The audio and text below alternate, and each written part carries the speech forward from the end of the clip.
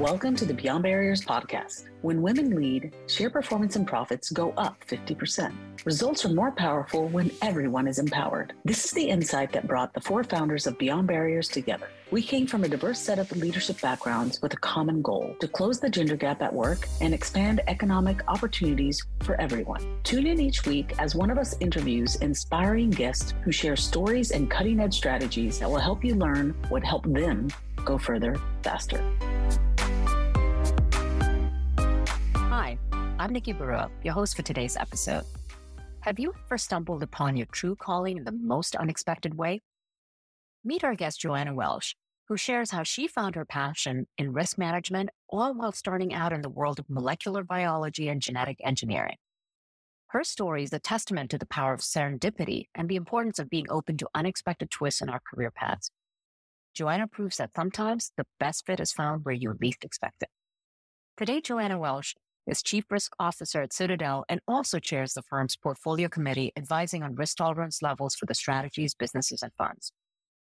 Joanna highlights the importance of finding the right fit in terms of people and culture. She emphasizes the significance of not settling for a place that doesn't align with your values and goals, and instead encourages us to seek environments where you can work with the best people in your field. So whether you're navigating your career or looking for ways to advance in your profession, Joanna's insights on taking risks and continuously learning from experiences will inspire you to step out of your comfort zone and embrace new opportunities. Tune into this episode and discover how finding the right fit can lead to greater success and fulfillment. Visit gobeyondbarriers.com, where you'll find show notes and links to all the resources in this episode, including the best way to get in touch with Joanna. Hi, Joanna. Welcome to the Beyond Barriers podcast. We're so thrilled to have you here today. Thank you. It's great to be here. I've been looking forward to our conversation for many months now. You've just got such an incredible story, such an incredible career journey. And I think getting to know you personally too, I think there's so much in there that's going to be hugely inspiring and instructive to our audience worldwide. So let's dive right into it. Want to start with just getting into understanding your career path. What was your path like for your career in finance and ultimately risk management? It's such a unique field and such a rare field to be in. So did you know you wanted to be in this area, and how did you kind of make your way there? It was very roundabout. It was actually not planned at all. And I think, a part of that was I don't think the UK finance world in the 1990s it just wasn't in the public consciousness or it didn't capture the imagination of young people, I think, in the same way as Wall Street does in the United States. Yeah. There's not very many Hollywood films made about, the old lady of Threadneedle Street or working in the city. So I followed my passion at university. I was far more interested in molecular biology and genetic engineering. I didn't even know what financial engineering was. But once I decided, not to do a PhD, I didn't have very strong feelings about any particular industry. So I joined a top consulting firm. And this is where I was first exposed to finance as a technology consultant. So one of my first roles was on the electronic trading platform of the London Stock Exchange. And my next was building risk management software for an investment bank. And I think that was the point at which I knew this was what I wanted to do. But, the risk management part, definitely not the technology consultant part or the management consultant part. And, you asked about, what led me to Citadel. So if you're a chief risk officer at a hedge fund, your relationship with the chief investment officer, who is usually the founder of the firm, is extremely important. And in hedge funds, one thing that people may not be aware of is the founder also really defines the culture of the firm. So I wanted to go to a place with, firstly, a long history of success, but also a place that was still growing, still innovating, and and still believing that their best years were still to come. The first conversation I had with Ken Griffin made a huge impression on me. It was thought provoking. It was challenging. It was energizing. That was the big sell for me. It was all about the people. It was about the connection I made very immediately with the people I met there. Oh, that's amazing. And it's always such a joy to find that home, if you will, where you feel a connection to the founder, the team, and the culture, and to be able to just fit in where you're thriving together. So I'm so glad you found your way to Citadel. And how fascinating to go from your academic origins out here. What were some of the challenges that you had to overcome as you progressed in your career? Clearly along the way, you've also switched lanes. You've gone from, one path to a different one, different industries, as well as rising up in to the role you have today. When you consider the challenges that you've overcome, what advice would you give to women who may hit similar roadblocks? I think the first thing I would like to say on that topic is that roadblocks are not always bad.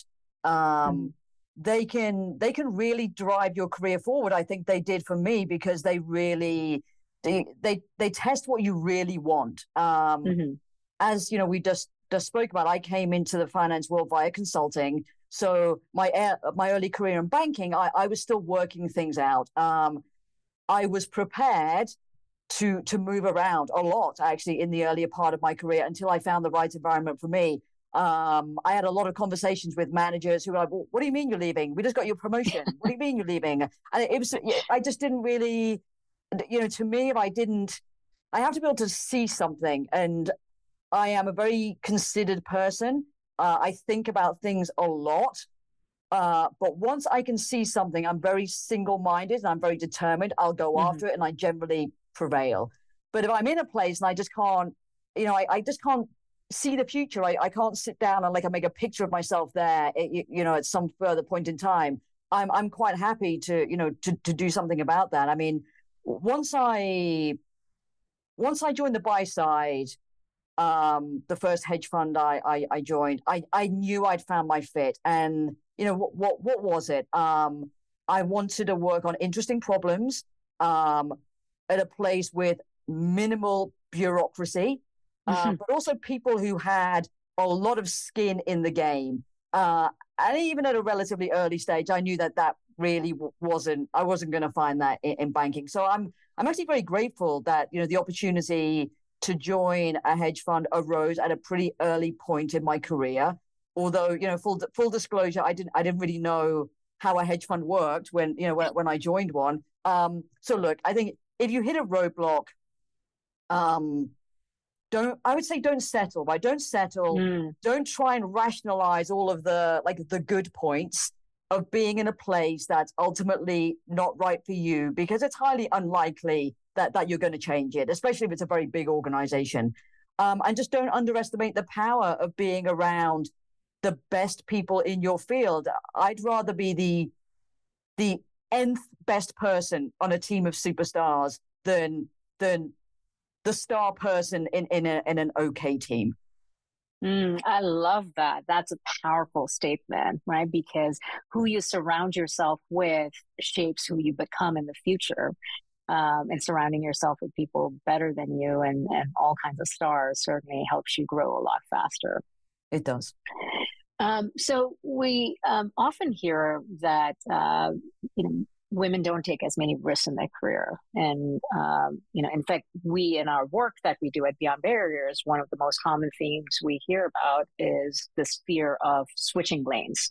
That I'm comfortable and successful in this industry or in this company, and even if there's an opportunity somewhere else, do I really risk it? What if I fail? As someone who manages risk for a living, what advice would you give in terms of how to analyze risk and how to take risk, and how would you encourage other women to do the same? I think the first thing to say there is I'm the head of risk in a firm that takes risk for a living. Like that's what we do. I'm surrounded by risk takers. If I think about the largest risks in our portfolio, in all of our funds, they're all backed by the same sorts of things.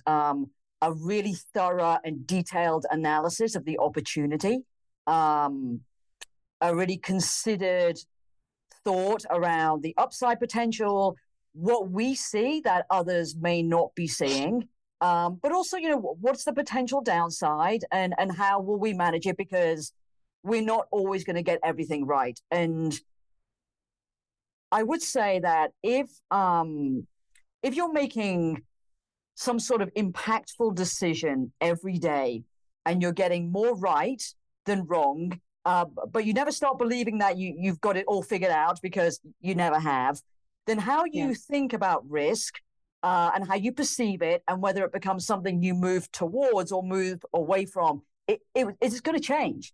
It is going to change. You will develop the confidence to back yourself based on your results. And most importantly, what you learned through the experience of taking those decisions.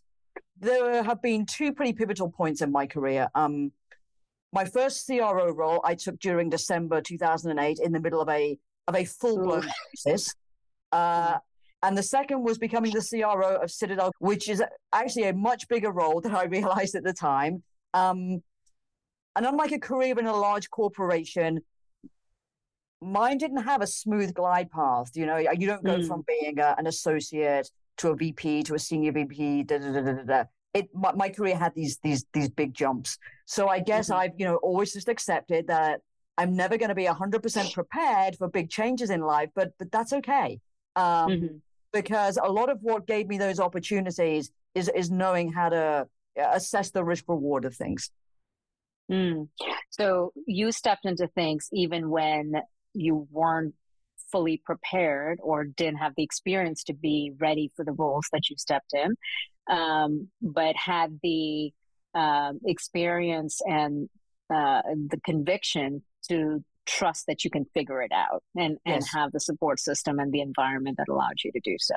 Yes, absolutely. And I think, look, it's this is another, I think, reason why I do want to come back to surrounding yourself with the best people. The person who gave me my quite very senior risk job in Tudor when I'd never worked in a hedge fund before, clearly saw something that they thought had tremendous potential to be accretive to their company. And the same thing for Citadel. And, to be around people who sometimes see things in you that you just don't even see for yourself is it's really empowering. And it's to me that's what corporate leadership is really all about. Seeing that potential in someone before they can see it and then giving them the opportunity to step into that full potential. Yeah, and grow into it. Yeah. That's truly the definition of leadership, isn't it? Yes, it is. Being able to unlock human potential. What if you knew exactly where to focus to go further, faster? Imagine having clarity on your strengths and barriers and the ability to take action and gain unstoppable momentum to deliver results and advance. Take the Beyond Barriers Momentum Metric quiz to get a personalized report on the 5 C's, core categories used to measure and accelerate success. Visit gobeyondbarriers.com/quiz to get your report today. Well, you're responsible for one of the most sophisticated risk management operations in the world. And yet that's not the field you started with. What has helped you become a leader in your field? And given sort of, you mentioned even when you started with a hedge fund, you didn't even know what a hedge fund actually did. And so there was such a huge learning curve, I imagine, with so many different things that you have now. Not only have you become the leader, but the firm is a leader in the industry. How did you prepare yourself and push yourself as your role expanded? I have been around, really, really, truly exceptional people. not on the, the pure risk management side. Risk management is actually, it's usually it's a pretty small team. So it's not as if you're going to have lots of, necessarily, if you come in at a very senior level, lots of mentors around you who are experts in value at risk, or, something like very niche to risk management.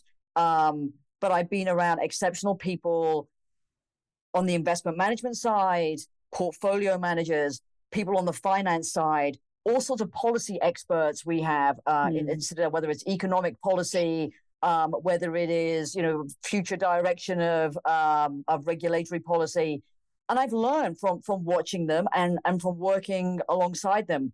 And, that's part of the culture here. We work very closely here as a leadership team. And best in class thinking in one area is quite often we see how we can apply it to others. One of the things, I remember through, when Lehman Brothers ceased to exist and we were in the really bad part of the global financial crisis, I just remember how fragmented everything felt. You were dealing with, people didn't exactly know where their positions were. They didn't know where they were with respect to one counterparty. The people in financing weren't necessarily, very joined up with the people in risk management. There's a lot of people, here at Citadel who went through all that, and our collective experience is something we can learn from. When COVID hit, for example, I remember being in a room with one of the co-CIOs, and this is when shutdowns were happening and the markets really started to move in a very, very volatile way. And he turned to me and said, "I remember how this was in 2008. I know exactly what we need to do." And we just went about doing it. I think also, look, starting my career in technology consultancy, it gave me a strong foundation that I didn't immediately appreciate. So I know how to engineer risk systems to provide people with a lot of analytical leverage, and that leverage drives a lot of the debate. It drives a lot of the conversations we have around risk with the risk takers in the firm. And that's about like not more stuff, but better stuff. And many people who visit Citadel as investors or other outside interests, they're always very surprised actually by how small my team is, that they expect it to be 2-3 times the size. And Ken and I will always say, no, we have better people, we have better systems, we have better understanding, we just have better conversations. Now, going back to sort of, preparing and pushing as your role expands, I don't really think of my role as expanding and me and my team having to, rush to fill in the space that's opened up. I have a vision of what I want my team to be doing. And so I think of it as, we're expanding our own frontiers, based on the goals we have. At Citadel, we have ambitious goals at Citadel, and we state them clearly. So, for example, a goal Ken made 5 or so years ago was to be the world's most successful investment firm. So that's a lofty goal, but I think what's great about our company is we leave a lot of space for people to work out for themselves what it's going to take to get there. That drives a lot of creativity. It fosters a very entrepreneurial, meritocratic culture. And that's the thing that ultimately develops strong leaders. I love that. Can you perhaps share a little bit about how that unfolded for you and your team when you think about being the world's most successful investment firm, from when that initially was put out there, and you mentioned sort of the autonomy and the creativity that individual teams have. How did that unfold on your team, for example? So in my team, what I've been focused on when I arrived at Citadel was really harnessing the power of technology. And what does that mean? It sounds like some kind of trope thing to say, but let's get into what it means a bit. My previous role, I was a risk team of one in London. I had colleagues in the US, but essentially I was on my own for big parts of the day in a very fast moving space, global macro. So switch the news on. If there's ever anything happening, then it's going to be moving a market. And we were, always in the center of that. So what it meant was I had to learn very quickly how to isolate the things that matter and how to get information to the people who needed it in a very timely way. And when I arrived at Citadel, they've always had excellent people, but I felt that it didn't really empower the senior people to make decisions for themselves. I would have to wait to be served information. And I kind of felt that it didn't really leverage my knowledge, and it didn't allow people like Ken Griffin to leverage their own knowledge either. So what I set about doing was, really to overhaul the way we thought about our risk information, the way people can take a much more active role in the process as risk takers, putting lots of eyes on things. As a risk manager, the more eyes you can put on the things you're doing, the better. And that means it has to be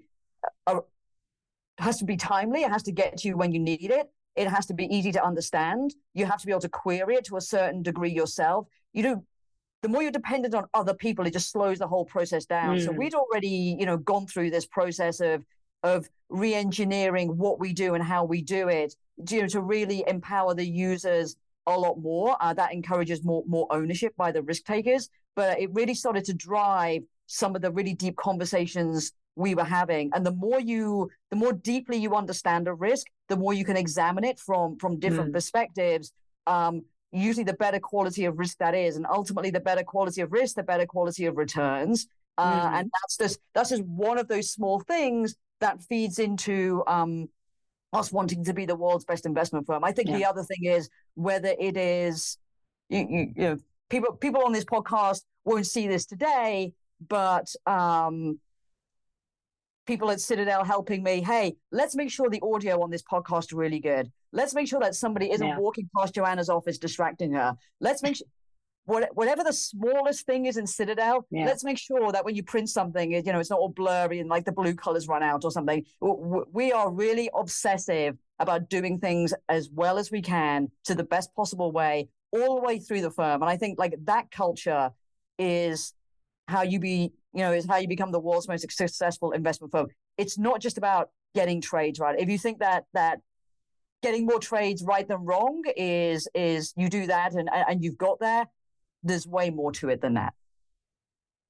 That's such powerful examples of, thank you for sharing that. It gives such great insight into the culture of Citadel, but it's also instructive to our audience for the leaders listening to this, to recognize that harnessing the power of your talent in the organization really has to do with setting a very clear goal, creating the entrepreneurial environment where people can tap into their own creativity and have the autonomy to bring great ideas to life. But aside from that, it's the execution excellence of how you operate on a daily basis at an individual and a collective level that leads to great results. And what you have, what the organization has achieved in the last 5 years is truly awe-inspiring. But behind that is all of these set of principles that have enabled that to happen. It's an expectation. I think it's, that's, if you had to sum up one word, we expect everything to be the best here, no matter what role you're playing in the firm. That's powerful. So in the past few years, there's been a lot of change in the nature of work, as well as what the work experience looks like from the employee's perspective, as well as from the organization's perspective. Citadel has been a leader in terms of returning to the office, as well as relocating recently. So what has that meant for you and your team? Well, firstly, it's not entirely accurate to describe us as a leader in returning to the office, because we never treated work from home as the new normal. We never treated work from home as any normal. Normal for us is being together in the office. Is what we believe in because we believe it's essential for building careers. We believe it drives our success. So we've just had over 100,000 people last year, men and women, applying to our campus programs, applying to be part of what we're creating.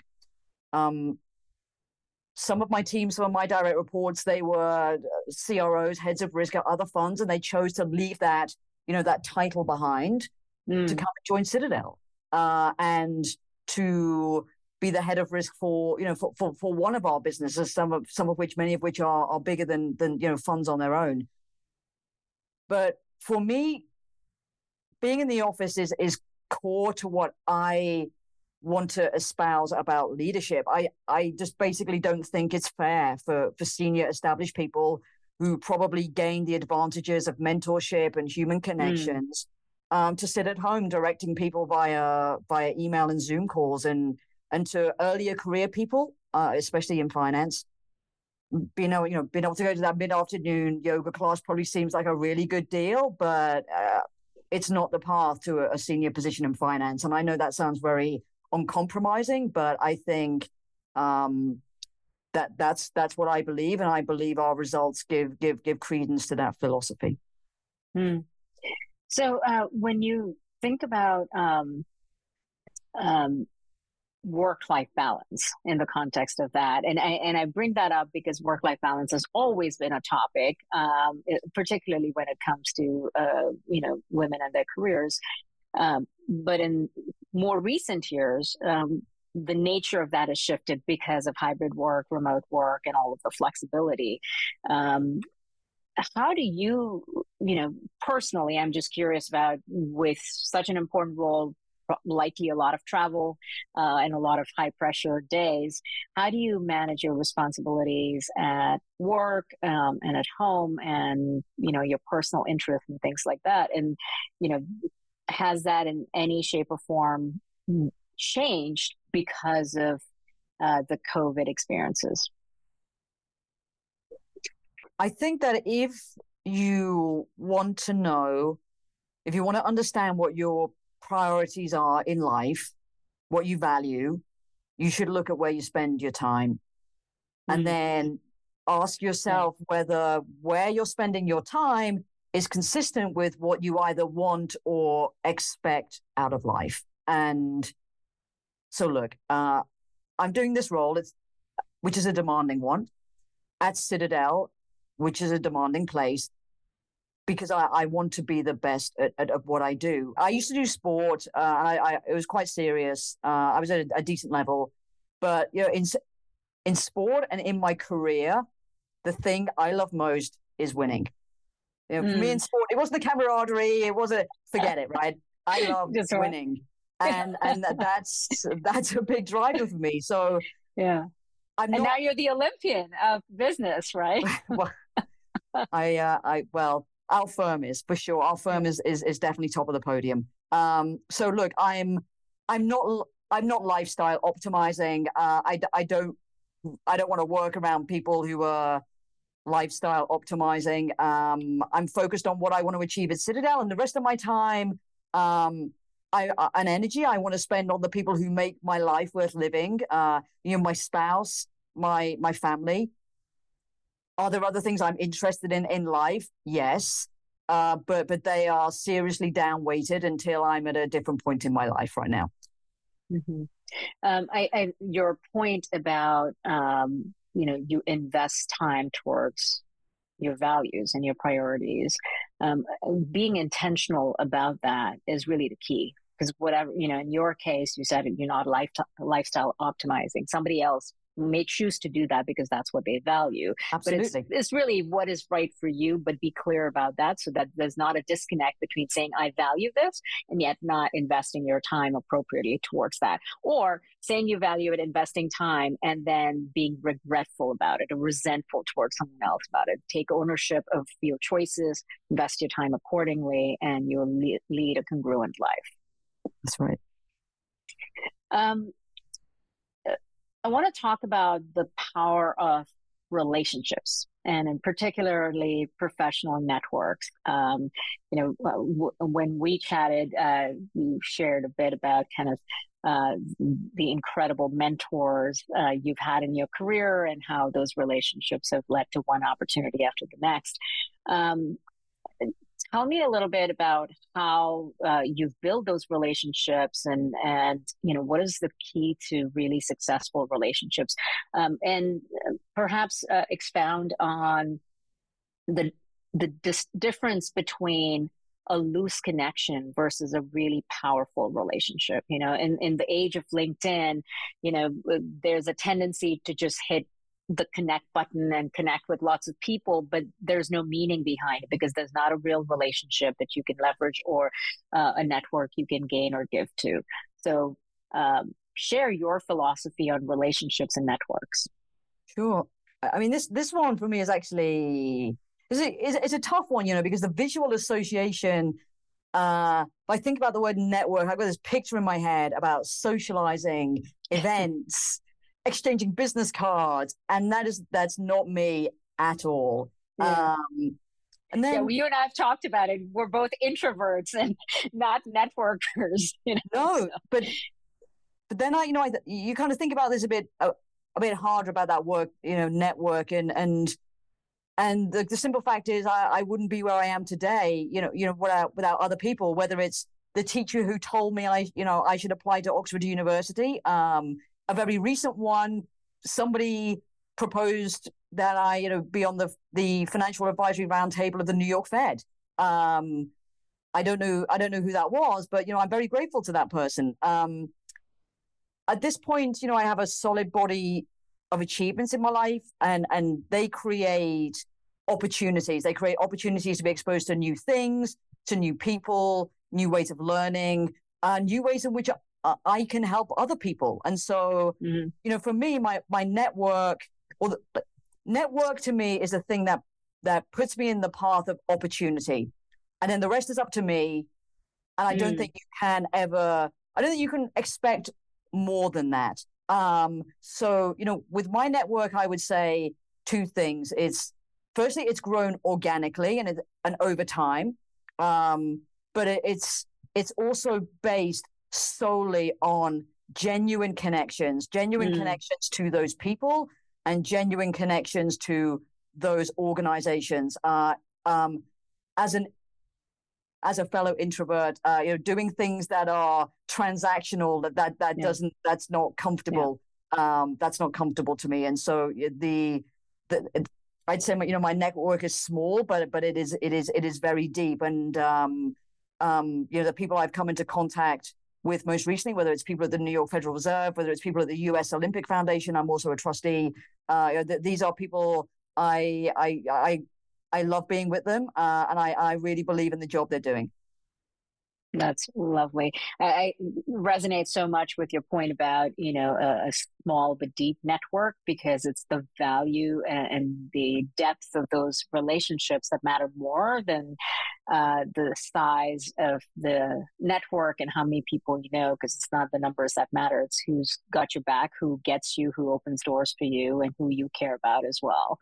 And I think we're blessed to have incredible people in our communities that do that. And I find that to be, when you have a genuine connection, it just unfolds naturally from there, where it's not forced. It's not the fake exchange of business cards and trying hard to, make a deal out of a connection.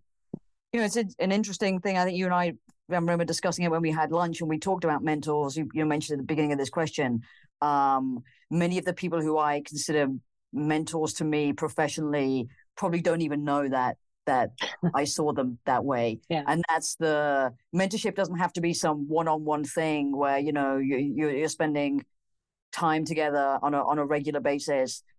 I think certainly for female executives, if you're hoping to find someone like that, especially in your own image in finance, right now it's still going to be a numbers game that's unfortunately not on your side. But the great thing about just observing people, I like the way that they conduct themselves in certain types of discussion. I like the way that they go about solving a problem. I like the way that they can build a consensus around an idea. You can have this, chimera of mentors, and you can, if you're around good people, there's lots and lots of mentorship available, and it doesn't have to be formal in the slightest. That's such an important recommendation, and it's important not to get caught up in the familiarity bias of looking for someone like you that you're comfortable with and only wanting to learn from them, because in most cases you're less likely to find someone like that. I think it was Condoleezza Rice that once remarked about how if I was looking for a mentor who looked like me, I'd still be waiting. Yes. And it's so true in her line of work. She was the first of her kind, but because of that, she was able to open doors. And it's you can learn from anyone, and focus on who inspires you and who you can emulate, even if it's not a formally established mentorship relationship. Great point. I wanted to learn a little bit more about the recent move to Miami. What led to that decision? And I'm also curious personally for you, moving to sunny Miami. What's it been like personally and professionally?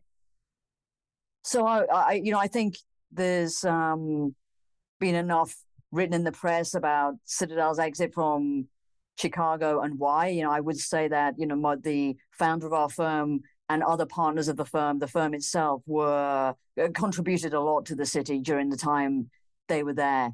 It was not always reciprocated. But look, I think more deeply than that, we're in Miami, and I came to Miami because this is one of the places where the future of our firm is going to be. It's one of the places where, like all great global cities, New York, somewhere in Europe, it's a place where you will find talent, and it's a place where talent wants to be. And those two things are extremely important to the future of any business, really. So really, it was really all about the talent, and hiring in Chicago was becoming increasingly difficult.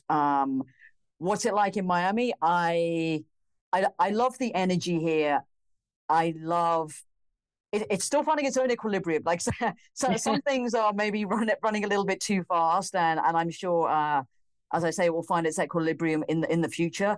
But to be around that energy, to be around a city which wants to grow and move forward, it's a really refreshing change to going to work every day in downtown Chicago, which was largely deserted and hollowed out. It was, for me personally, it was depressed and depressing. Whereas being here is a very different feel. We've just taken occupancy of one of our new buildings in New York City. In fact, the new risk center for Citadel. We're going to be doing the ribbon cutting on that in a couple of weeks' time. And again, this is the sort of commitment we make. We have world-class workspaces where everyone can be together. They're going to be in some of the world's most exciting cities, where if you're a smart person and you're looking to build a career, you want to be in one of those cities. You want to be working in one of our workspaces. Lovely. I am excited about the space in Miami and the upcoming space in New York. That's very cool. Let's get to the wrap up for all of the things you've shared here. Throughout such an incredible career, what is the most helpful advice that you've received? And likewise, if you had to share a piece of advice for early to mid-career women who are ambitious and wanting to advance in their careers, what would that be? So I tend not to give much advice because I tend not to ask for it. And so one thing I would say is be really selective in who you ask for advice. Seriously, don't run your life like a straw poll. I think it's really important to try and develop a strong internal sense of direction and strong boundaries, so that when you do feel genuinely at a loss about how to proceed, you'll know who to trust with that moment. And they will know that you're asking something really important, and they'll give it the time it deserves. But one piece of very helpful feedback I received, and it was in a 360 assessment only about 3 months after I joined Citadel. And this one piece of feedback, I'm going to paraphrase it. It said something like, stop observing so much, trust your instincts, and go. And the go was in capital letters with an exclamation mark. And I thought that was really interesting because, this is obviously someone who hadn't known me for that long, but obviously did know me, and could see that maybe I was being just a little bit, too tentative in things. And, I was hired for a reason, for certain qualities. And they knew me well enough to see that maybe I was being a little bit hesitant on that and to just get straight back on it. I love that. That's great feedback of, learning to just trust your instinct and go, because sometimes indecision can lead to inertia, and the ability to just take action and trust yourself can be applied in all parts of life and work. All right, so let's move on to the lightning round. I'm so curious to hear your answers to these. So let's start with the first one. What book has greatly influenced you? The Double Helix. And every time I read it, actually, my sympathies with the characters change a lot. What is your favorite inspiring quote or saying? If you don't have time to do it right, when are you going to find the time to do it over? I had not heard that one. I love it. What is one word or moniker you would use to describe yourself? Impatient. What is one change, perhaps a habit or behavior that you implemented that made your life better? Not implemented, but ingrained. I love schedules. I love strong routines. I love preparing for things. I spend a lot of time in the outdoors, and the funnest thing for me is preparing all my gear before I go out. So I think that has other advantageous qualities in the other bits of my life. Preparation is everything. What power song would you want playing as you walk out on stage? I think people in the corporate world should stay totally away from this stuff. I just think about like Succession and Kendall Roy. But when I used to powerlift, we to kind of like whip up the crowd and maybe have some sort of impact on the lifters as well. We used to have an MC who used to play songs all the time, and the one they used to play for me a lot was Thunderstruck by AC/DC. That is, I love it. It totally matches. I love it. Well, this has been fantastic, Joanna. What a wonderful conversation. And thank you for sharing the insights of your career journey and the choices you've made that have propelled you to the incredible career you're at right now. And I'm excited for continued successes for you and Citadel.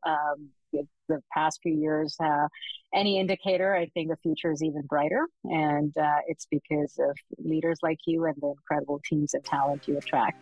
So thank you for being on the Beyond Barriers show. We're, here rooting for your success.